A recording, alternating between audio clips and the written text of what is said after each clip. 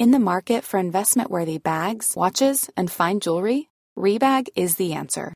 Rebag is a luxury resale platform where each piece is carefully inspected by experts to ensure quality and authenticity. Use Rebag to buy and sell finds from the world's top brands, including Louis Vuitton, Chanel, and Cartier. Head to Rebag.com to get 5% off your first purchase with code REBAGNEW. Shop today at Rebag.com. That's REBAG.com. And use promo code REBAGNEW for 5% off your first purchase. Since 2013, Bombas has donated over 100 million socks, underwear, and T-shirts to those facing homelessness. If we counted those on air, this ad would last over 1,157 days. But if we counted the time it takes to make a donation possible, it would take just a few clicks. Because every time you make a purchase, Bombas donates an item to someone who needs it. Go to bombas.com/ACAST and use code ACAST for 20% off your first purchase. That's bombas.com/ACAST, code ACAST. Planning for your next trip? Elevate your travel style with Quince. Quince has all the jet-setting essentials you'll want for your next getaway, like European linen, premium luggage options, buttery soft Italian leather bags, and so much more. And is all priced at 50 to 80% less than similar brands. Plus, Quince only works with factories that use safe and ethical manufacturing practices. Pack your bags with high-quality essentials you'll be wearing for vacations to come with Quince. Go to quince.com/pack for free shipping and 365-day returns.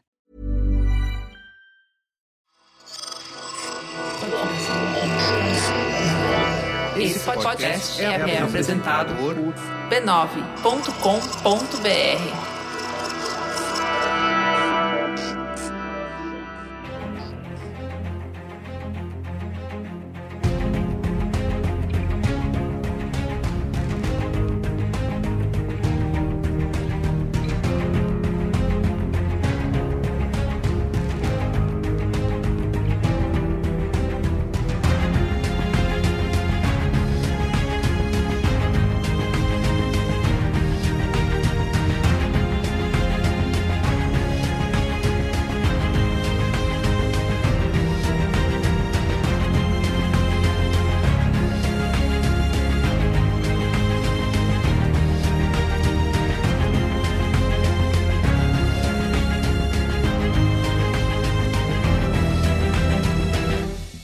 Eu sou o Carlos Merigo, esse é o Cinemático número 195. Estou aqui hoje com Luiz e Gino. E aí, Luiz e Gino?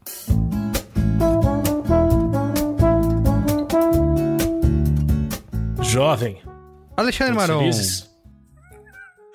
Olá, galera! E Pedro Estraza. Fala, rapaziada. Bom, estamos reunidos aqui nesse Cinemático para falar de O Legado de Júpiter, que é a série que estreou aí na Netflix no dia 7 de maio, né, em 8 episódios, todos de uma vez, para você maratonar. E passando bastante tempo aí no ranking dos mais vistos da Netflix, né? Dominou aí o primeiro lugar durante alguns dias. Acho que agora caiu para segundo ou terceiro, né? Mas continua lá nos topzera da Netflix. A primeira série do Miller World, né? Anunciaram uma série de séries, né? Uma série de produções. E essa é a primeira a estrear. E vamos discutir aqui hoje nesse cinemático. Hoje a gente descobre se Legado de Júpiter é Legadão de Júpiter. Uhum. Então, mas é que o Netflix fez uma coisa que parecia esperta, né?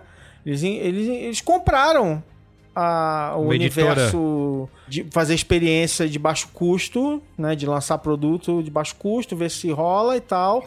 E dali Vingadores. Derivar. E aí, mas enfim. Muito bem, vamos. Tá aí, né? Guarda aí, sem spoilers. Ó, mas antes, quero aqui, como sempre, divulgar a rede B9 de podcasts. Você pode acessar lá em podcasts.b9.com.br ou procurar por B9 no seu aplicativo preferido de podcasts. Estamos em todos eles, tá bom? E lembrando que o Cinemático sai 2 vezes por semana. Todos eles? Todos eles. Qual você quiser, pode procurar. Mas quais são todos?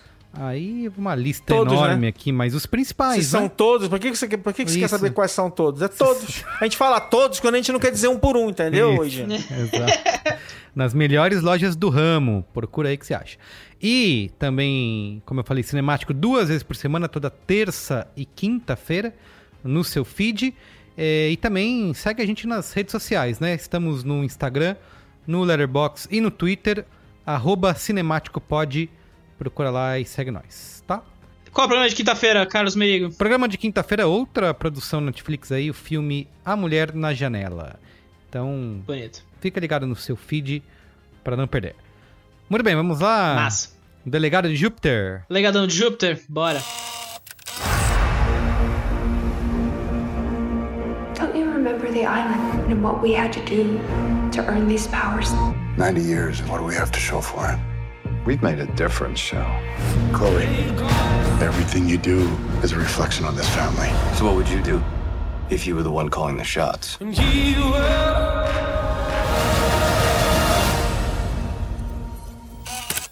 Muito bem, quem criou a série Perestraza? O Steven... O que é o S? Steven... Quem merece ser preso? É. Caralho. Sem spoiler. Então, ó, antes da gente fazer o contexto, acho que vale a denotada, porque eu vou falar de 2 nomes, mas um vai ser mais complementar, porque é o seguinte, essa série foi anunciada em 2018, né, eu tinha o Lourenço de Bonaventura e o Dan McDermott como produtores principais, e o Steven S. Knight era o criador e o showrunner. A série foi filmada entre julho de 2019 e janeiro de 2020. Em setembro, o D. Knight cai fora. Então, no meio das filmagens, e provavelmente no meio da pós-produção, né, porque a produção vai rolando ao mesmo tempo ali pra entregar rápido o job, o cara vai embora. E o negócio ficou, sei lá, pega a pandemia, tem que filmar de novo, né, tem várias fotos da produção, os caras filmando com máscara facial já ali, né, tomando todos os protocolos, né, da pandemia e tal, então... Tomando... Quais são todos?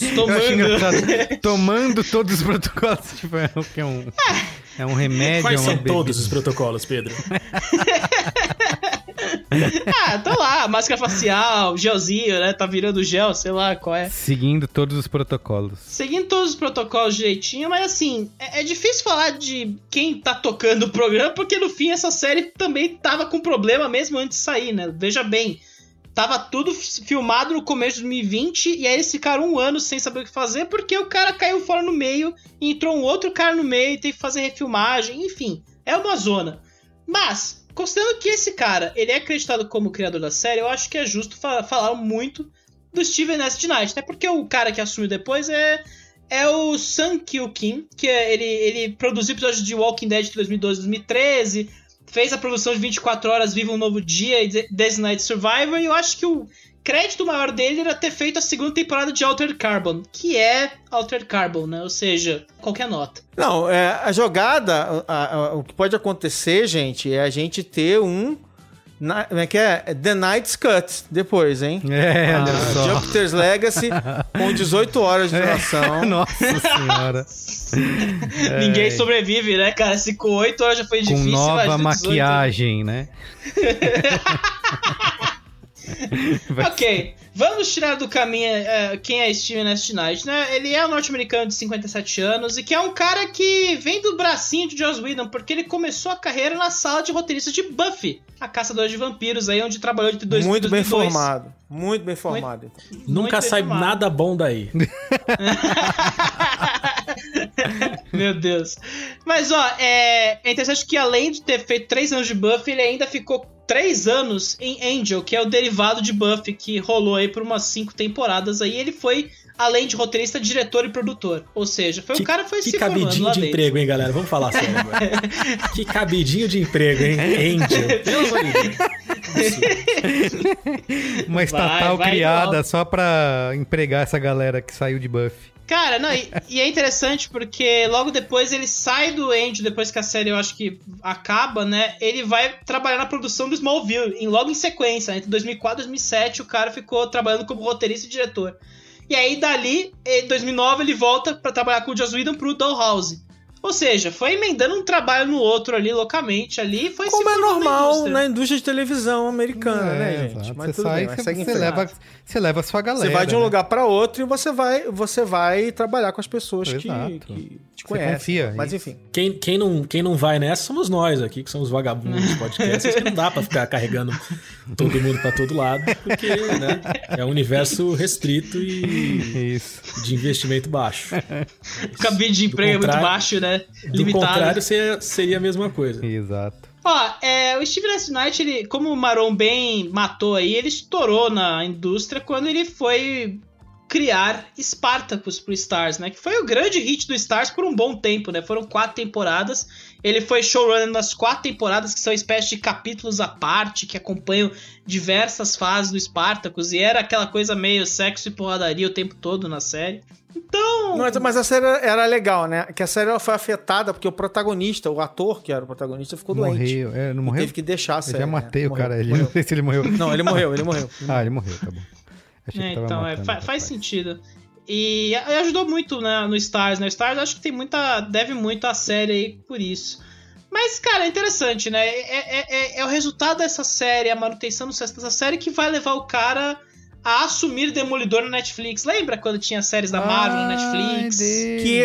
Que é provavelmente a série mais sólida das séries da Marvel na Netflix. Tranquilamente. Que a Netflix fez com a Marvel. Verdade mesmo. Gostei bastante da primeira temporada. Ele assumiu o comando em 2013, ali na saída do Drew Goddard, que ele foi filmar o filme do Sexteto Sinistro, que nunca saiu do papel, né?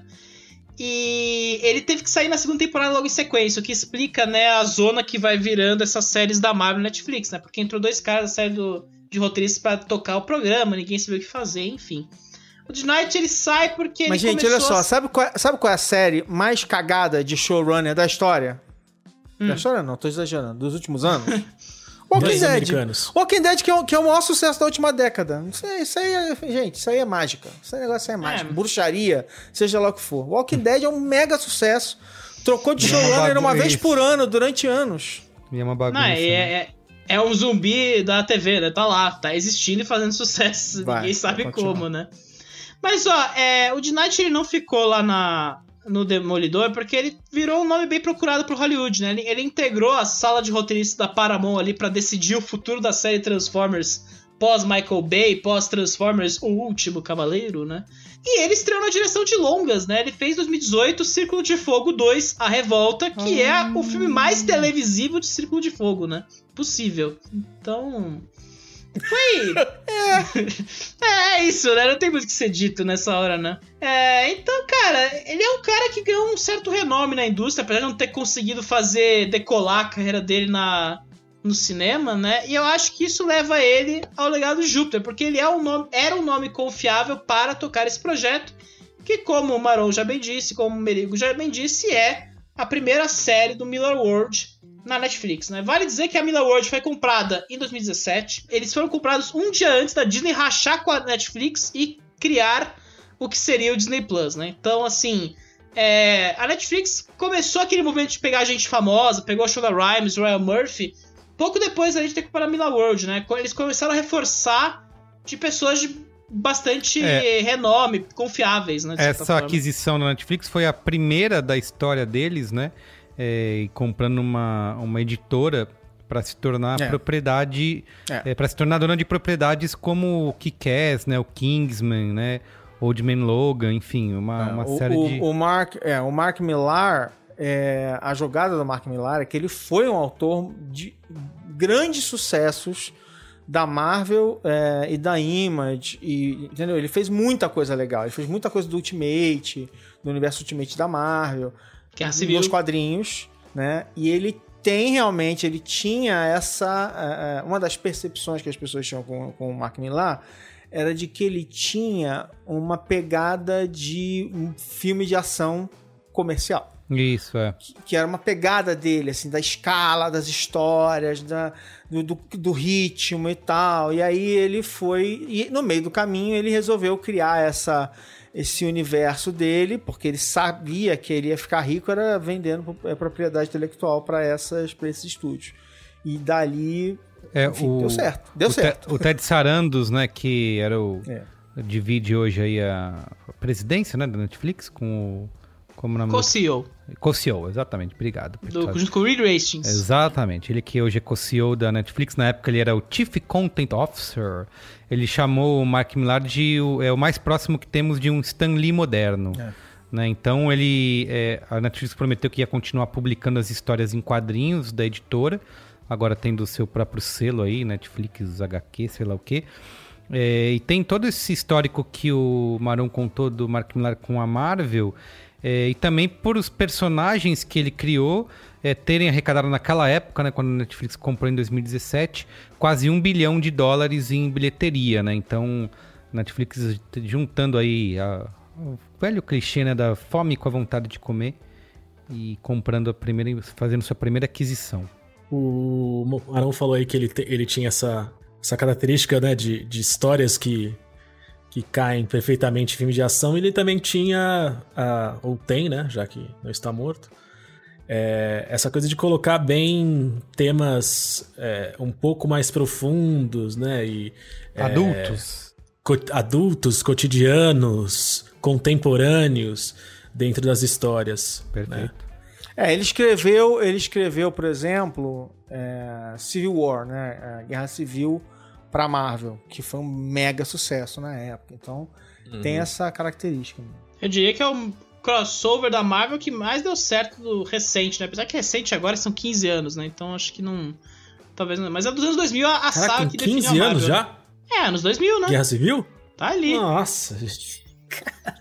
Eu tô muito velho, bicho. É bom lembrar também o seguinte, quer dizer, as minisséries, as séries, né, em quadrinhos desse universo do Legado de Júpiter, o talento envolvido é de primeiríssima. Tipo assim, o desenhista é o Frank Quitely, que é um desenhista sensacional, que eu acho fantástico, assim.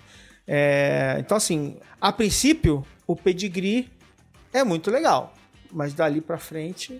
Vamos falar sobre isso? E é curioso, antes da gente mergulhar em tudo isso, cara, eu li uma entrevista do Mark, nosso MM, dizendo que de tudo que ele fez na vida, ele sentia que o Legado de Júpiter era o que ele mais tinha conseguido colocar, o coração dele, e aquele que ele mais se orgulhava, e que era a história definitiva pra ele, de super-heróis, e o caralho a 4. E aí, né? Me fez lembrar aquele Braincast do bom gosto, né? Da The Gap ali, né? Que a pessoa tem o bom gosto, mas não consegue aplicar a lacuna, né?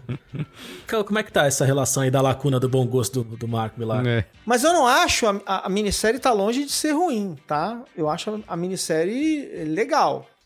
Mas tem umas coisas importantes pra se falar sobre isso que a gente vai falar daqui a pouco. Agora.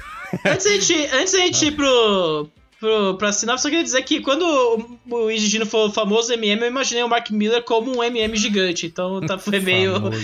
Não, eu sempre penso no MM Isidoro. Muito bem, vamos pra sinopse. Eu penso no Eminem, na verdade. Nossa! Sinopse! Ok. Sinopse! Após manter a humanidade a salvo por quase um século, a primeira geração de super-heróis do mundo precisa convencer os filhos a continuar seu legado. Repercussão dessa série aí, a primeira temporada de O Legado de Júpiter. No Rotten Tomatoes, 38% da crítica apenas aprova e tem uma discrepância enorme em relação ao público, porque 73% do público aprova a série. No Metacritic, 45 de 100. A série se deu bem aí, como eu falei lá no início, nos rankings da Netflix, certo, Pedro Straza? Cara, foi bem, né? Primeiro lugar nos Estados Unidos, Canadá, Reino Unido e Brasil no primeiro final de semana. Ficou em segundo lugar na Índia, de todos os países, e ficou em quarto lugar no México. No México não se deu muito bem, né? Tanto que não apareceu nessa segunda semana. Ficou atrás, provavelmente, de Oscuro Deseo. Uma série muito caliente mexicana. Ai, caramba. Quem ficou em primeiro lugar esse final de semana foi 50 Tons de Cinza na Índia, veja bem, né? A gente até comenta aqui programa de quinta-feira. A Índia é um lugar próprio na Netflix ali. Cara, pandemia, o povo tá carente, tá em casa. Não é lógico. Os hormônios não, né? Estão pegando fogo. Exato. Mas, só fechando a informação, segundo final de semana, a série se manteve em segundo lugar no Reino Unido, mas caiu pra terceiro nos Estados Unidos e Canadá. E ficou em quarto no Brasil, né? Eu acho que tem muito a ver com Mulher na Janela, o próprio Oxigênio do Alexandre Arra aí, que estreou aí e virou meio que um hitzinho de momento ali. Ficou quarta, quinta e sexta ali no top 3, né? Então, eu acho que o boca a boca não foi tão positivo assim, apesar do Rotten Tomatoes dar essa discrepância, né? Eu acho que a série tá esperando um pouco pra viralizar entre as pessoas, porque aí eu acho que cabe a discussão. Muito bem, vamos lá. Ô Alexandre Maron, você que está louco para falar de O Legadão de Júpiter aí, o que você achou? Cara, eu adoro esses personagens. Eu não tenho nenhum problema com o filme de super-herói, né? Como todo mundo já sabe. Eu vejo todos, eu sou democrático, eu assisto tudo. pelo menos alguma coisa de cada série dessas que estão no ar eu assisto sempre. Então, assim, não tenho frescura com o gênero, muito pelo contrário. Eu cresci lendo história em quadrinho e lendo história em quadrinho de super-herói também. Mas eu, assim, tenho problemas graves com essa minissérie de todos os níveis, assim. Tipo, eu acho que o roteiro é bizarro, assim. Claramente essa série, assim, teve briga no meio do caminho, tem que ter refilmagem. Ela tá descompensada, assim. Então, eu acho o roteiro desequilibrado. A série fica indo e vindo, as escolhas de, tipo assim, putz, cara, tem um flashback, já que a gente tá falando, não vamos falar spoiler agora. Tem um flashback que, cara, na história em quadrinho é uma coisa super simples, e a decisão dos caras foi contar essa história em flashback durante um tempão lá atrás. Aí tem o próximo problema, que é o seguinte, né? Isso é a coisa que mais me irrita. O corpo da série é com os personagens, os protagonistas, né, da geração anterior, eles são mais velhos, né? Eles já estão na casa do, sei lá, deve ter, enfim, conceitualmente eles têm, sei lá, 90 anos, na verdade, enfim, mas eles não parecem tão mais velhos porque eles são super poderosos. E aí, por conta disso, o que aconteceu? O que os caras fizeram? A ideia genial deles. No flashback, são os atores como eles são. Uhum. No momento atual, que deveria ser a maior parte da série, vão ser os atores maquiados. Quem tem uma ideia imbecil dessa? Era muito melhor ter usado outro ator que fosse no flashback, já que é tanto tempo atrás, ou fazer qualquer coisa, mas não essa decisão bizarra. Ou então fazer um flashback mais curto e fazer o estilo Marvel de rejuvenescer ator, qualquer coisa. Porque essa maquiagem deles envelhecidos é um negócio constrangedor. É mesmo. Você fala, gente, não é possível, gente. Não pode ser. Como é que faz uma escolha dessa? A maquiagem está horrorosa em todos eles. Todos eles estão ridiculamente maquiados, né? Sendo que a Leslie Bibb, que é uma mulher de 40 e poucos anos, quer dizer, uma pessoa normal ali, até ela tá estranha, porque o cabelo dela é de um jeito, tá branco, mas ela tá menos envelhecida do que o outro, enfim, tudo meio bizarro, assim, as cores, os figurinos são feios. E a série, ela devia ser grandiosa, ela perde escala, ela parece que tudo é meio pequeno, tudo é meio apequenado, os efeitos são podres, entendeu? Todas as coisas que uma produção dessa categoria tem que fazer muito bem, porque, cara, é o beabá, né, de uma produção de primeira linha desse tipo de produto e tal. As lutas são fracas, os efeitos especiais são fracos numa série de super-herói, os caras estão voando o tempo todo, estão jogando raio e tal. A maquiagem é uma coisa horrorosa, assim, tudo foi mal escolhido. Então, ela tá o tempo todo te tirando da temática, das ideias que estão expostas naquela enfim, na premissa inicial da série, assim. E isso assim, é muito incômodo, assim. Por quê? Porque uma série dessa escala, nesse nível premium, que supostamente você espera de uma produção tão anunciada do Netflix, ela não é uma série da CW, por exemplo, que é a série que a Warner passa aqui no Brasil, que são as séries da Warner. Essas séries da Warner são, aliás, muito melhores do que o Legado de Júpiter, mas elas assumem a escala delas menor, elas são até ambiciosas porque elas têm a entregar. E o Legado de Júpiter é bizarro, porque não tem ambição, assim, é uma coisa que se apequena mesmo. Então, assim, eu fiquei irritado, fiquei fazendo reclamações no Twitter, a galera me zoando, que eu fiquei falando, eu ia vendo, falando, não é possível, não pode ser. Aí eu ficava zoando itens dos episódios, irritado com cada pataquada que eu ia vendo a cada episódio. E, enfim, o resto eu vou deixar pra falar mal nos spoilers. Muito bem. E você, Luiz Gino, concorda com essa irritação aí de Alexandre Marão? O Alexandre Marão tá recebendo, daqui a uns 5 minutos, uma procuração em meu nome para que ele me represente sobre todos os assuntos legado de Júpiter e do Milaverso. Basicamente é isso, eu vou corroborar com ele, especialmente a questão da maquiagem ela é tão gritante que ela é um pouco inacreditável, né? Isso, Porque a gente não espera que seja tão possível. É que é lógico, tem um fator que vai meio para um lado do tipo, eles envelhecem mais devagar porque tem superpoderes, tudo bem, mas ainda assim, né, não chega a esse ponto, não consegue vender esse argumento e incomoda demais a gente. Uma produção profissional, né? Você vai dar play na Netflix pra competir com Vingadores na Disney. Não vai ser desse jeito que vai conseguir vencer. Tem uma coisa interessante, a hora que o Marão começou a falar, ele disse, né, acho que assim como ele, todo mundo da mesa aqui cresceu lendo os quadrinhos super-heróis, é viciado pelo gênero, assiste de tudo. E assim, eu sinto até que se em algum momento a gente, como cinéfilo, passou por uma fase, ou tá nessa fase até hoje, vídeo Pedro, de ser desagradável mesmo, né? Porra! De colocar pro... Do nada! De colocar pro... Não é do nada, né? Atacando todo mundo, tô atacando todo mundo. Veja que não é do nada. Tô atacando a mim mesmo, entendeu? De ser desagradável, de ter uma coisa meio presunçosa, né? A gente assiste filme querendo ler as letrinhas da Matrix, né? A gente assiste filme querendo desconstruir. A gente não chega a hora... Não vê a hora de chegar ao terceiro ato pra gente falar que ele é fraco e que o filme cai ali. O terceiro ato é fraco. Então, assim, a gente sempre tem esse olhar meio chatinho. E eu sinto que o gênero de super-heróis no cinema é um que eu sempre, com mais sucesso, deixei isso de lado, naturalmente. Eu já vou ver um filme de super-herói com o coração aberto, entendeu? Pra curtir o que ele me entregar. É lógico que existe o Nolan, né? E existe o Batman. Mas isso a gente deixa... Né? É uma estrela cadente que passou nas nossas vidas e se apagou. E segue o jogo. A gente encara o gênero dos super-heróis que ele tem pra entregar e sendo feliz com ele. E dito isso, eu assisti o Legado de Júpiter com uma fúria, com uma revolta, com tudo que acontecia, episódio a episódio, que eu... E eu não conseguia parar de ver. Eu nunca senti. E eu não conseguia parar de ver. Era quase como... É quase como ler Harry Potter, sabe? Você vai lendo aquilo porque você não aguenta continuar, você não consegue parar, mas a cada página é um desagrado ali, e a J.K. Rowling tá copiando alguma coisa sem nenhum tipo de maquiagem de qualquer outra história fantástica que já existiu e descaradamente. Mas assim, eu senti essa fúria muito grande assistindo. E eu fui continuando.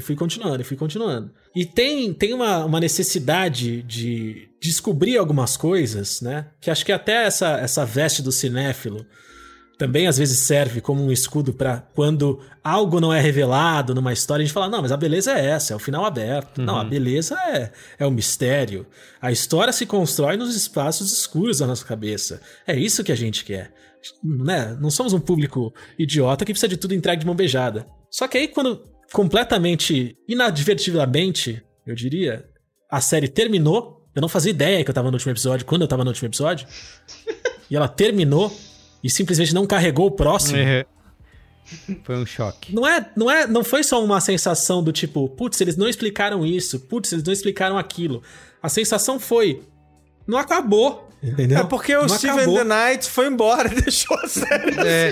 Vamos acabar aqui não depois. Acabou. Quando chama ele na próxima. Não acabou. E muita coisa não começou. Então, eu fiquei muito assustado. Muito assustado mesmo. Tem uma coisa bem importante aqui, que não é um spoiler falar. É o seguinte, é que, bom, como a gente falou a sinopse aqui, né? É o quê? Essencialmente é o legado. Por quê? Porque é uma geração anterior de super-heróis que estão há décadas lutando, né? E eles agora estão vendo a nova geração surgindo e tal. E tem conflito de gerações aí. Só que tem um problema grave aí. Porque até essa ideia, que ele tá tão orgulhoso, o Mark Millar emocionado lá, todo orgulhoso e tal, não é assim, tipo, não é essa coisa toda. Até porque, assim, tipo, uma das melhores minisséries lindíssimas da DC, chamada Kingdom Come, o Reino da Manhã, é exatamente sobre isso. Claro que não é igual e tal, enfim... Mas é exatamente isso, com essa ideia. É o quê? Vilões e heróis super violentos, destruindo tudo. E os heróis do passado falam assim, caraca, a gente tem que fazer alguma coisa. Ferrou, esses caras perderam completamente a linha. Estão destruindo tudo e tal, não sei o quê. Chocados com essa violência. Que era, ali naquele momento, uma discussão sobre o que estava acontecendo. Na própria maneira como os quadrinhos estavam... se comportando ali para onde eles estavam indo e tal, com a hiperviolência da segunda metade dos anos 80, início dos 90 e tal. Então, até isso, até a temática não é assim, ele tá se achando, mas não é tão original assim, tipo, a gente já teve essa temática antes. Eu acho a temática muito legal. E essa série podia ser muito boa, só que, enfim, até nisso eles se perderam. Sim, eu acho que é inevitável fazer comparações diretas, né? A gente acabou de ver o Invencível no Amazon, né? Foi o último episódio do cinemático. E até o próprio The Boys, né? Eu sei que está sendo produzido já há algum tempo, mas parece quase que uma resposta, né?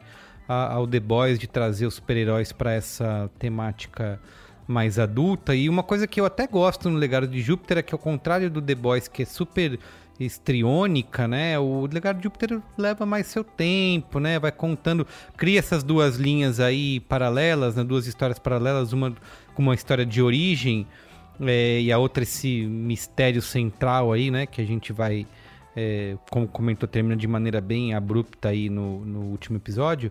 Mas, no geral, acho que a série peca muito na parte técnica mesmo, que é a coisa mais básica, né? Eu acho que até quando a gente vai comentar muitas produções aqui, geralmente a gente vai focar mais aonde, né? No roteiro, na história, em como isso se é contado pra gente, porque geralmente a parte técnica é impecável, né? Tá no nível, resolvida. Tá resolvido, né? Tá no profissionalismo de Hollywood e da indústria do audiovisual global, né? Então não tem muito o que falar.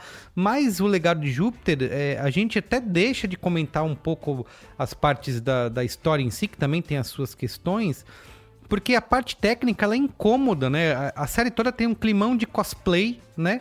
Com atuações fracas e a maquiagem ruim, como a gente falou, assim, o tempo inteiro. O elenco é muito fraco, gente. É fraco, exatamente.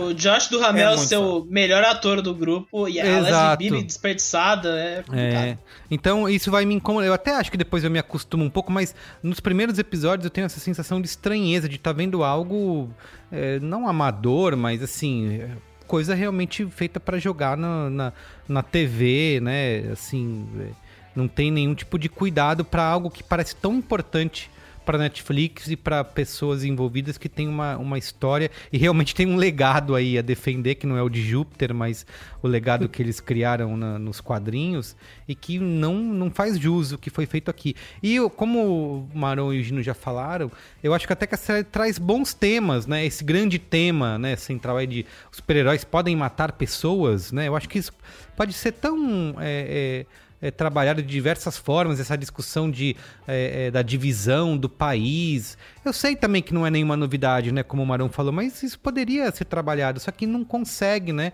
Porque além de não adicionar nada novo, como o Alexandre falou, também eles não conseguem criar uma mitologia sólida, né? Eles não vão adicionando camadas a essas histórias e esses personagens, né, de forma a criar uma mitologia que você consiga entender o tal do código, né, que eles falam. O que é esse tal código, a importância e o peso desse código? Eles nunca conseguem passar isso pra gente, né? De jeito nenhum. A gente não se importa se esse código tá sendo quebrado ou não, porque não conseguiu transmitir isso. Não, e quando você vê o código, é uma parada tão boba e tão genérica, assim, que você fica meio... Mas na verdade, gente, é o código... Esse código é pra ser isso mesmo, porque na verdade esse código do qual eles estão falando é o código que estava regendo os quadrinhos durante décadas. Heróis não matam. Sim. Heróis... Se você matar alguém, você está sendo tão ruim quanto aquela pessoa. Isso. É meio que uma alusão a isso. Eu acho uma coisa curiosa, mas com resultados completamente diferentes, é o seguinte, é que se você for olhar, né, de certa forma, grosseiramente falando, Guerra Civil, que é uma outra série muito legal do Mark Millar, Guerra Civil, a minissérie, está para Guerra Civil filme, em termos de diluir completamente a ideia a minissérie é uma minissérie muito legal, com uma discussão muito mais bacana sobre controle, sobre liberdades. Sim. E tal, não sei o quê. Entre escolher. Coloca o Capitão América e o Homem de Ferro ali e tal, mas você vai ver o filme diluiu isso completamente. Então, assim, o filme é legal porque é um parque de diversões, como a gente já falou várias vezes, que a Marvel sabe fazer melhor um parque de diversões, um trem fantasma ali, uma montanha-russa, do que até, em alguns casos, um filmão mesmo e tal. O filme é legal porque tem super-heróis brigando. Desculpa te interromper, Marão. Acho que dá pra dizer que o filme transforma o argumento tão legal da série de quadrinhos só numa desculpa ele serem na porrada, né? Mas pensa bem que ali Cara, ali a Marvel tava no controle da situação, a minissérie era dela e o negócio era dela, e eles foram lá e tomaram uma decisão de, em vez de fazer um negócio maior, que poderia ter sido um arco, fizeram um filme e acabou e segue a vida, né? Cara, aqui o Mark Millar é produtor também, quer dizer, tem voz ativa. E não, velho, deixou rodar aquela porcaria, sabe? Tipo, deixou rodar aquela série. O cara é roteirista. Imagina esse cara vendo esse roteiro sendo escrito e falando, nossa, é um negócio inacreditável. Assim, é realmente desesperador. E essa coisa que eu falei, tipo, o flashback nos quadrinhos não é uma coisa muito, muito menor. Na minissérie, metade da primeira temporada é aquele flashback insuportável. Exato. Vão se trocando o tempo inteiro, né, entre o flashback. Eu até gosto, assim, de ver essa origem, de como eles seguram, né? Mas é anticlimático, porque não tem nada demais no que acontece. Você sabe tudo o que vai acontecer. Isso, não tem nada demais. É verdade. Eles pegam um negócio meio Lovecraftiano, assim, né, pra aquele mistério, mas não chega nem perto de entregar, né, aquele pavor com o desconhecido. Antes de deixar o Pedro dar a opinião dele, outra coisa que eu queria apontar é que, sim, eu sei que isso já faz parte do material original, então é difícil, mas eu acho que o excesso de personagens é um complicador pra mim. Eles vão adicionando mais, né? Em vez de, a cada episódio que passa, vem mais gente. Eu até sinto dificuldade em entender o papel de cada um ali.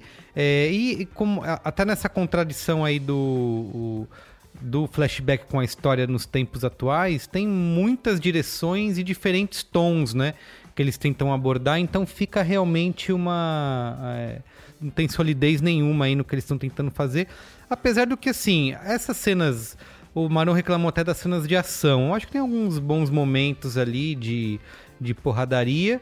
E eu gosto, uma coisa que eu gosto bastante na série, queria ver mais, são as sessões de terapia do Tópico, né?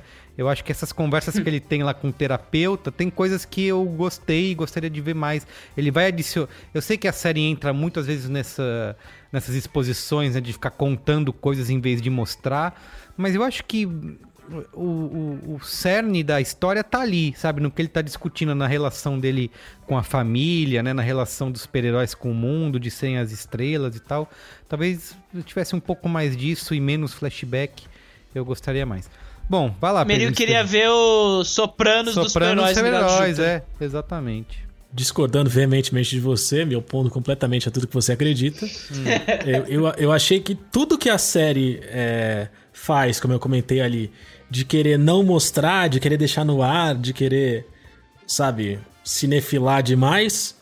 Eu achei que a tal da sessão de terapia foi patética. É mesmo? Porque aí parece que estão lendo pra gente os sentimentos do tópico, tudo que tá acontecendo, e fica ali o terapeuta tirando as conclusões pra gente. Eu achei que foi diametralmente oposto, mas igualmente uma bosta, entendeu? Agora vamos deixar. Vê como eu trabalhei oposto e bosta com uma literação gostosa. Foi bonito, achei bonito. Mas agora vamos deixar o Pedro falar, porque já que todo mundo falou mal do Legado de Júpiter, é a hora do Pedro dizer por que é incrível. Vai lá, Pedro. Ele vai dar 5 estrelas, ele adorou. Caramba, os programas essa semana a galera já tá com as facas assim preparadas, né? Pra você ver o seu legado, né? Que você deixa aí. Meu legado, o legado de Straza, Pedro. Exato. Tá bom. Não, eu achei interessante vocês falarem que o flashback é a pior parte, porque eu confesso que fica um pouco na posição oposta. Eu prefiro muito mais o flashback, apesar de ser um problema gigantesco, né? Porque é o que o Barão disse. Quando você vê, acontece, você fica... Não, peraí, a série vai começar agora no último episódio, quando devia ter começado o primeiro. Então você passou uma temporada inteira de nada, né? Cara, o que eu gosto do flashback, Pedro, é que no flashback não tem uniforme de super-herói nem maquiagem. Exato. Então me dá uma tranquilidade. Aliás, eu acho esse ponto que você levantou é muito bom. Porque é o seguinte, o flashback sozinho seria mais interessante do que o flashback dentro daquela história da série. Total. Porque ele sozinho ele levaria alguma coisa. Exato. Né? Só que nessa estrutura, o flashback ele vai de nada a lugar nenhum. Não tem nenhuma revelação incrível. Enfim, mas vamos falar disso daqui a pouco. Ele fica... Eu acho que ele reforça a dessintonia geral da série, porque enquanto você pelo menos tem uma narrativa meio básica no flashback, o presente é um amontoado de clichês e é um tipo de televisão voltada para o gênero de super-heróis que a gente já viu rolar várias e vários anos. A gente nem precisa ver o The Boys ou o Invencível. Pega Umbrella Academy, tá do lado. Vê esse negócio de super-herói violento, super-herói irresponsável, super-herói que usa drogas. A série tem muito esse olhar... Nossa, olha como eu tô sendo punk ao fazer isso, sabe? E aí você olha e fala, cara, eu já vi isso acontecer. E mesmo Umbrella Academy, que eu acho questionável em alguns momentos, eu também olho e falo, cara, já foi melhor isso, sabe? Tipo, aqui, Umbrella Academy, a Umbrella Academy eu também achei meio insuportável, assim, assistir essas 2 temporadas, mas pelo menos eles... É uma série... Tem mais personalidade, né? Assim, você tá vendo ali uma tentativa, né? Então, o Maru falou desse negócio da série se apequenar, e eu concordo porque, assim, parece que a Legal Júpiter tem ambições ali interessantes, né? Até porque ele sugere uma dinâmica que eu acho que na crítica do Bravo eu coloquei como tragédia grega, assim, né? Até por causa da relação crítica do pai e filho ali, que no fim parece que é uma questão de assassinato mesmo, né? Da forma do filho começar a odiar com muita força o que o pai fez, né? E isso é interessante. Poderia ser legal se as 2 tramas de alguma forma conversassem, levassem a algo e você tivesse interesse pela trama do presente, por aquilo que está sendo sugerido, né? E a série tem um ritmo próprio ali que eu acho legal, como o Merigo bem falou, assim. Tanto que é bom ver uma série da Netflix que tem 40 minutos de duração cada episódio, não é? A série tem um ritmo próprio, tipo assim, um eufemismo para ou serinha arrastada do inferno, mas pode continuar. Eu não sofri tanto vendo os episódios, apesar de os episódios serem o que vocês falaram muito bem, assim, é medíocre no máximo, assim, uma parada... É meio desperdiçável, porque é isso, a série, ela quer um ritmo adulto, né, mas ela é uma série do CW que quer ser Watchmen, sabe? Tem um pouco desse conflito. É muito agaroteado o tempo todo na série, em termos de, puta, olha como nossos personagens são descolados e tudo mais, quando ele quer uma coisa mais madura em termos de drama, né? Só que nada conversa com nada o tempo todo e, claro, começa pelas fantasias extremamente ridículas, que nem parecem... Só são ridículas porque parecem mal feitas pro uso da série ali em si. E também a maquiagem que, cara, o do Josh Duhamel nem consegue se expressar com aquela maquiagem na bochecha. Aquelas perucas horrorosas. Nossa, muito Não, o tópico do presente é uma palhaçada, cara. Aquele cabelão branco, assim, de roqueiro... Ele parece o Thor do Ultimato, né? Depois de ser atropelado lá. Parece, cara. E tem muito desse esquema. Então, pra mim, Legal Júpiter é essa coisa meio frustrante, assim. Ele almeja a uma coisa mais legal, uma coisa mais encorpada, mas ele nunca te dá isso de fato, né? A série, o primeiro episódio termina num cliffhanger legal ali, de puta, olha só quem tá por trás do que tá acontecendo. E o último episódio deixa umas pontas que eu acho até interessante. E nesse ponto, os últimos 2 episódios ali, eles até tem coisas que eu acho interessantes, até porque eles começam a darem alguma coisa, né? Mas é isso, você gastou uma temporada inteira pra ver a série começar. Onde a gente viu isso recentemente? Westworld, basicamente, que a primeira temporada era só uma preparação e a segunda que só isso, piorou. Pedro do céu! Não, peraí, não. Aí depois a gente te agride e fala, tô me agredindo gratuitamente. Não, vamos pro spoiler. Gratuitamente? Não se atreva. Gratuitamente, Pedro. Pelo amor de Deus. Não se atreva. Não se atreva. É isso toda semana, gente. Vamos pro spoiler. Please, Avada Kedavra. I am your father. A boy's best friend is his mother. What's in the fucking box? I see dead people. Damn you all to hell! Rosebud. Silent breed is people! Então agora, peraí, gente. Agora quem vai falar aqui é o delegado de Júpiter. Que eu vim aqui pra prender e pronto. Entendeu? Eu vim aqui pra prender todo mundo. Prender quem deixou esse negócio sair desse jeito. Sabe? Isso é um absurdo. Vai, o que você queria que você tava segurando? Não, como é dizer o seguinte, vamos lá. Eu acho que tem um problema estrutural aí, que é o que deixa a gente irritado com a história do flashback, porque o flashback sozinho, ele seria uma minissérie bem mais curta e tal, mas contando alguma coisa. Cara, esses caras aqui no meio da descobriram e chegaram lá, né? E teria alguma surpresa, alguma coisa no final, quando eles ganhassem os poderes, tá? Beleza, era uma aventura, né? Só tem um problema, como a gente começa a história no futuro, né?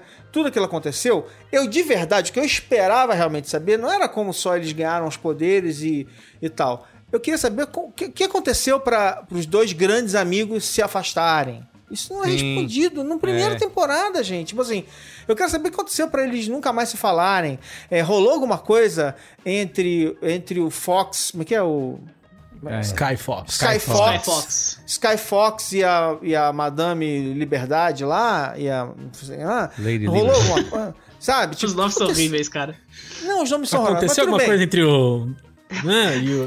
sei lá, os nomes. Ninguém nem se importa com o nome. Se importa com os nomes. Quem é o Júpiter? É tipo, quem é o Júpiter? É isso que eu perguntei, entendeu? É tipo Zelda, entendeu? Falando, não, o Zelda aí, esse elfo. É isso. Bizarro. Tem umas pistas ali que eles deixam dos personagens, parece que um olha pro outro, mas nem isso eles endereçam direito. Tudo. Assim, a sensação que eu tenho, sinceramente, é de que essa série não era pra ter terminado no 8º episódio, de que tinha mais, eles resolveram parar no meio do caminho porque não sabiam o que fazer. Deu chabu no meio do caminho, assim, juro, porque... porque assim, o gancho do último episódio... O gancho é frágil demais. Isso, e é assim, é um negócio que, a gente tá apostando muito que isso aqui vai dar certo e que vai ter mais temporadas, né? Que, na verdade, não é, porque termina no meio mesmo, né? Você falou de como eles brigaram. Cara, tem muitas coisas pra citar, mas... Aquela cena do muro lá, quando eles finalmente chegam ao final do flashback, né? Eles se odeiam, estão brigando lá, cheio de ressentimento. E aí eles... Como eles precisam que o bagulho se complete lá pra poder virar o super-herói, faça as pazes, faça as pazes. Eles se olham, eles simplesmente se olham. Abraça ele, menino. Abraça ele, irmão. Agora. Inacreditável. Eu não vou falar de novo, hein? Abraça, irmão, agora que eu não vou repetir. Aí eles se olham gigante, né, cara? E tudo... Assim, eu te odeio. Tenho tudo preciso de anos de terapia pra resolver isso, mas vou te olhar aqui agora... acho que... Psicologia Express, né, cara? Vai, vamos lá, força, foca. Isso é tão ridículo, cara. E assim, outra coisa que me incomodou desde o primeiro episódio é que o pai, né, se joga do prédio lá, da cobertura de um prédio arranha-céu de Nova York. Quando ele caiu lá embaixo, gente... Virou um patê, entende? Não tem como eles... O corpinho na foto do jornal tava tipo dança na egípcia, né, cara? Não tem. Desculpa, gente. Não é um negócio pra rir. Mas não tem como eles estarem discutindo que... Não, pra rir, sim. É pra rir. É pra rir. Não tem como patético. Não tem como ficar discutindo que terninho e gravata que o pai vai usar no velório, porque já era. Aí fica o corpo do pai perseguindo. Eles tinham que se matar de outro jeito pra poder fazer com que isso seja crível, né? Eu achei... desastre. De verdade, isso pra mim é tão ridículo. Isso é tão ridículo que eu achei que o pai tinha superpoderes. Eu achei que eles iam dizer, cara, ele era super-herói, por isso que o corpo ficou intacto daquele jeito. Nesse negócio dos tormentos do pai, eu acho que o auge do vergonha alheia que eu senti foi aquele episódio que tá a filha, né, que é drogada. Que é isso, os flashbacks com a trama maior, principal no presente, eles pareiam de acordo com os sentimentos dos personagens. Então, chega um momento ali na crise da filha... que ela tá em crise com o mundo, e aí, de repente, o episódio é com o pai em crise, aí, tipo, é uma noção de daddy issues, assim, que eu ficava meio, caralho, muito. Daddy issues pra todo lado. Cara. Não, gente, todo mundo constipado, não dá, todo mundo, sabe, com dor de barriga o tempo todo. É verdade. Ó, eu quero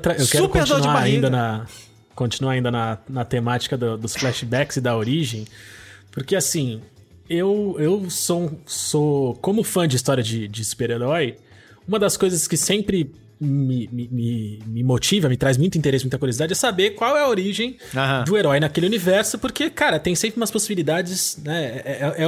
É um terreno muito fértil pra você trazer coisas novas e coisas mais legais do que só foi picado por um bicho radioativo ou os pais foram assassinados e você se transformou naquela coisa que você mais tem medo. Não, peraí, os pais foram assassinados e você tem uma herança de bilhões de dólares. Tipo, dá pra ser mais criativo que isso, e a gente vê histórias contando coisas mais criativas que essa, então, pô, isso é um negócio que, né, traz emoção. E é sempre legal, especialmente nos últimos tempos que a tecnologia permite replicar, ou criar, ou mostrar essas origens cada vez mais escalafobéticas ou mais interessantes com, né, com questões visuais, com características visuais legais, né.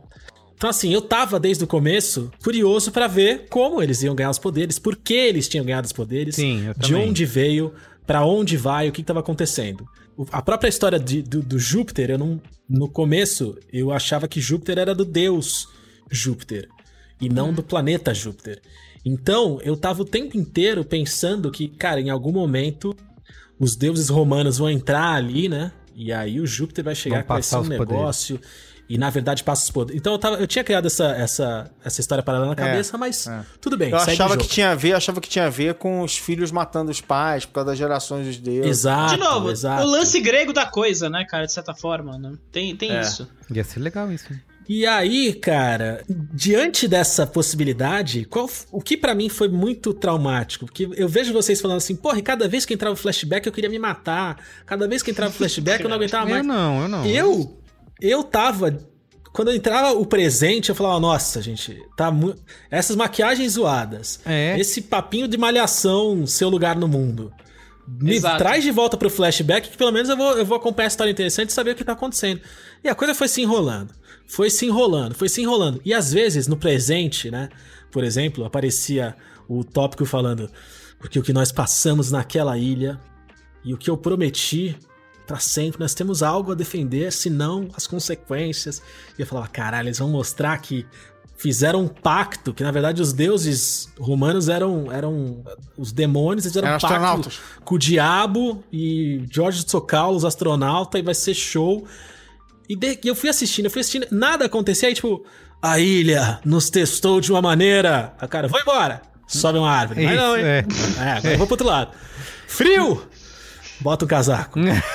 Precipício! Anda coladinho na parede. E a discussão no precipício, coladinho na parede, que a galera lá quase caindo e eles param pra ficar discutindo. Né? Isso, a DR. Eu falei, galera, depois discute. Tudo muito patético. O tempo inteiro, tudo era resolvido de forma patética. Tipo, nada ia ficando interessante depois do começo do mistério, o que é, o que não é, as visões, o Kansas, o pai do Eric, do Dead Seven Show e etc e tal. E aí quando foi chegando na ilha, cara, só piorava, nada acontecia, eles encostaram naquela merda, luzes acenderam, eles foram pra Júpiter por um portal interdimensional, cada um viu um negocinho, de repente eles saíram com a roupinha já. E aí qual não foi a minha decepção em ver que a roupinha... não tinha sido costurada por eles, né? Mas que ela foi materializada pelo poder maior dos arquitetos do universo, da cultura racional, porque eles saem da ilha, né? A sombra já mostra que eles estão de capinha e de roupinha. Uhum. E, cara, que poderes são exatamente? Por que cada um pegou qual? Isso. Eles eram valorosos, não eram. Disso. E como isso evoluiu para mais heróis, né, também? Então, porque o tempo inteiro você fica pensando, cara, se é a segunda geração de heróis eles estão passando... Então todo mundo que tem poder é filho do herói? Acendeu a cara do capitãozinho no barco. Falar, então quem tava perto da ilha também tem poder? Falei, todo mundo foi afetado, então são só as pessoas que estavam perto? Ou não, são as pessoas do mundo inteiro? Mas é no mundo inteiro, então, cara, é a alegria toda, né? É o carnaval, todo mundo tem poder. Mas não é, porque se todo mundo tivesse poder, tava essa coisa tão centralizada. Mas será que tá tão centralizado? Ou será que é a incapacidade da série de mostrar o quão amplo o negócio é? Então, foi tanta tristeza, tanto drama, mas essa questão da não revelação clara do que aconteceu, e aí é o que o Maron falou, é da mesma forma que, pra mim, tá no mesmo lugar do... Não explicaram qual foi o motivo da briga. Só que essa é a temática... de toda a temporada. Então, não explicar isso, não falar mais sobre isso, não entrar nesse assunto, não é querer fazer mistério e ser legalzão e... né? Não ser tem. Tosco mesmo, cara. É só ser tosco. Porque o drama do presente é uma parada muito boba, assim, tipo, fica só aquele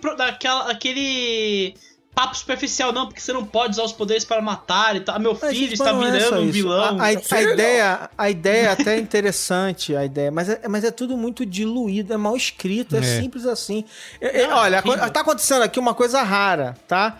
Que é o seguinte, eu entrei nessa sessão aqui de gravação com vocês incomodado com a série, eu tô saindo com mais raiva do que eu entrei. Isso geralmente não acontece. Geralmente alguém fala alguma coisa e fala, pô, isso aí foi legal, hein? Pô, maneiro. Não, até ver isso aqui. Não.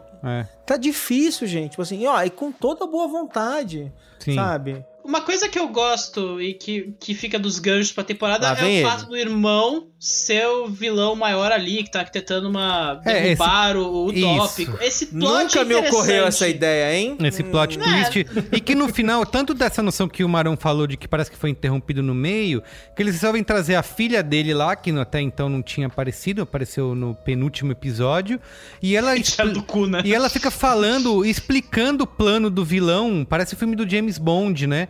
Explicando, não, então você pensou isso e fez isso e daquele jeito e nananã, e vai voltando pros flashbacks. Cara, eles pegaram a personagem pra ler. Essa série foi remendada. Pra ler, claramente foi remendada. É a mesma coisa do terapeuta. É a mesma coisa do terapeuta. Mas é que no terapeuta eu entendo, tipo, eles estão ali discutindo, tá trazendo uma filosofada e tal, mas né? a ideia daquela história do terapeuta, ela era uma piada de uma coisinha só, né?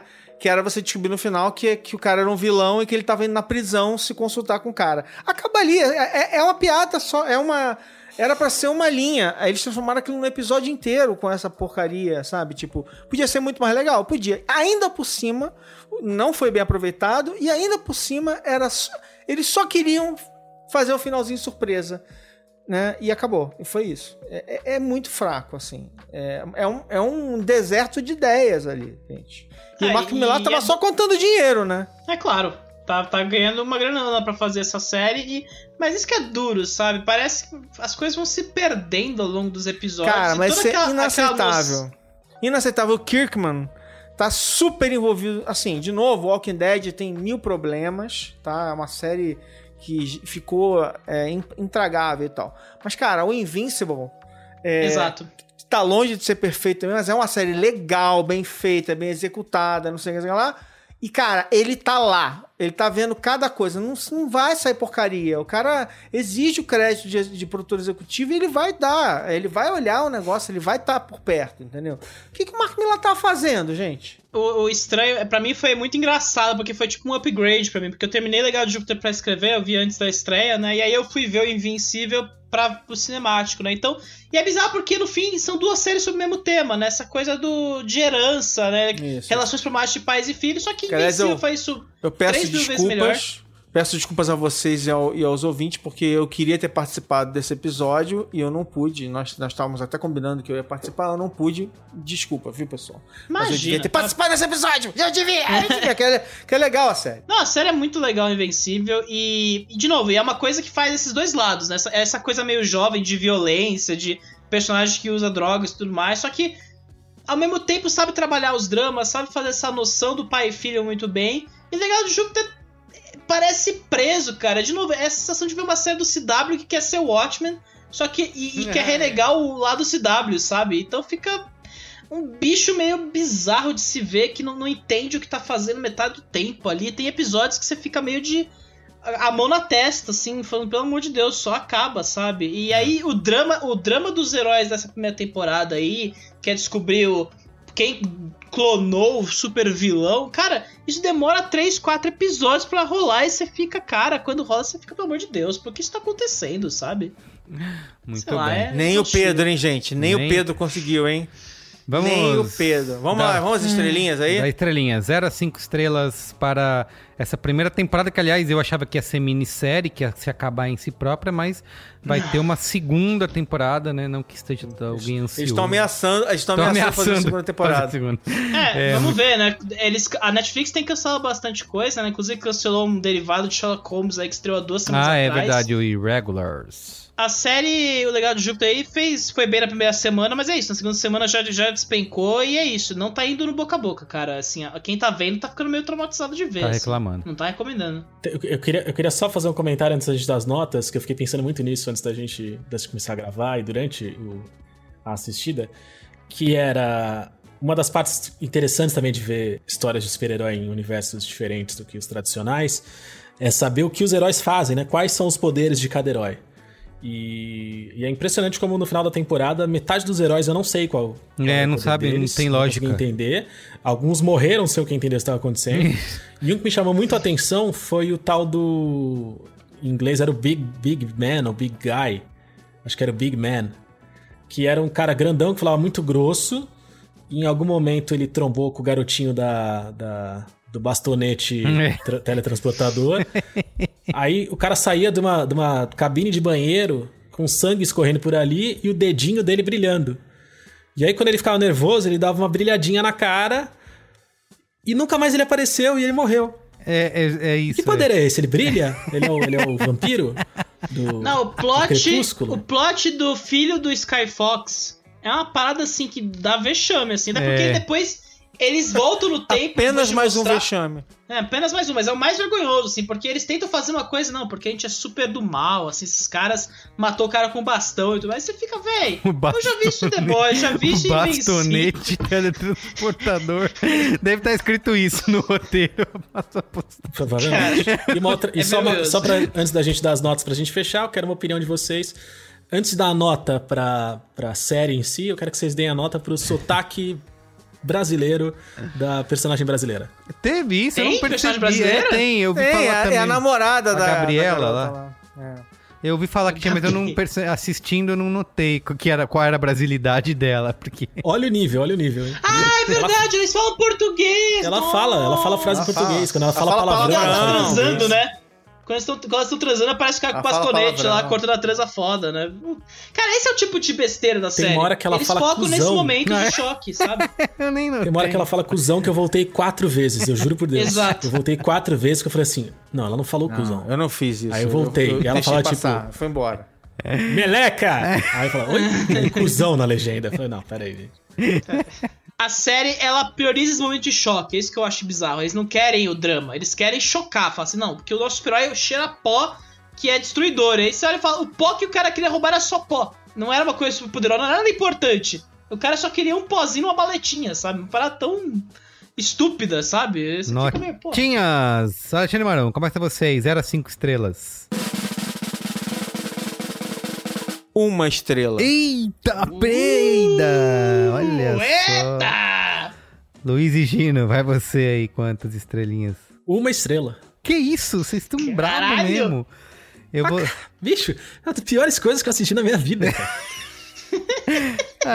E aí assisti até o final, olha isso. Assisti até o final. Eu tô me sentindo até bonzinho, porque eu vou dar 1,5.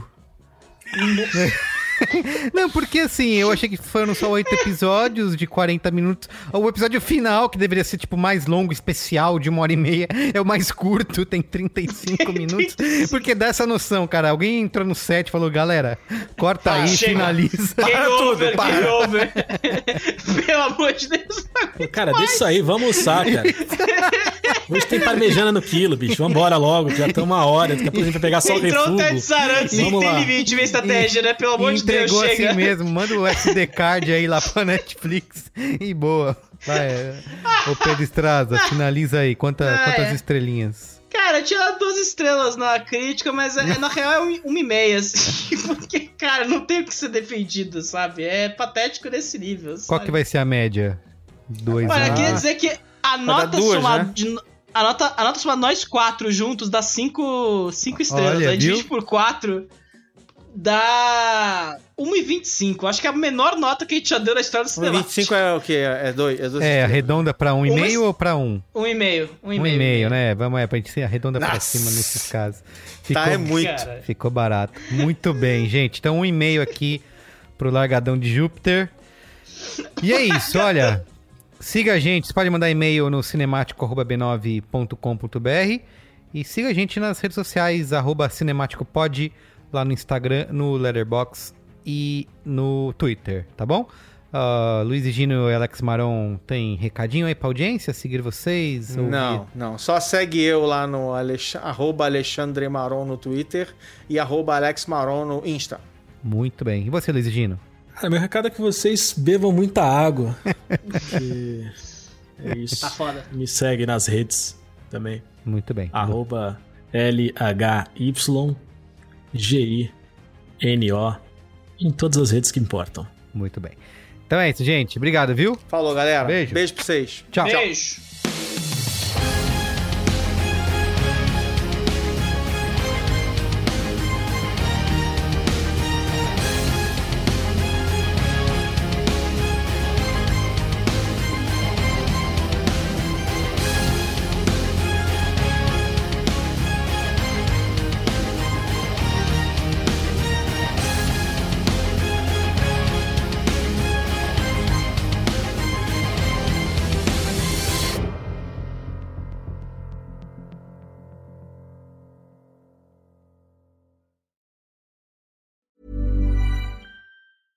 confidence starts with loving who you are. And when your skin feels nourished and glows on the outside, you naturally radiate confidence from the inside. Give your skin a glow up with Osea's clinically proven Mega Moisture Duo. This ultra-hydrating body care features 2 of Osea's best sellers, Undaria Algae Body Oil and Undaria Collagen Body Lotion. These seaweed-powered heroes use skincare-level ingredients normally reserved for your face for results you can see and confidence you can feel. Osea has been making clean, clinically proven seaweed-infused face and body care products for over 28 years. This luxurious skincare is vegan, cruelty-free, and climate-neutral certified, so you never have to choose between your values and your best skin. Glow from the inside out. Get 10% off your first order with code GLOW at OseaMalibu.com. That's OSEA Malibu.com, code GLOW.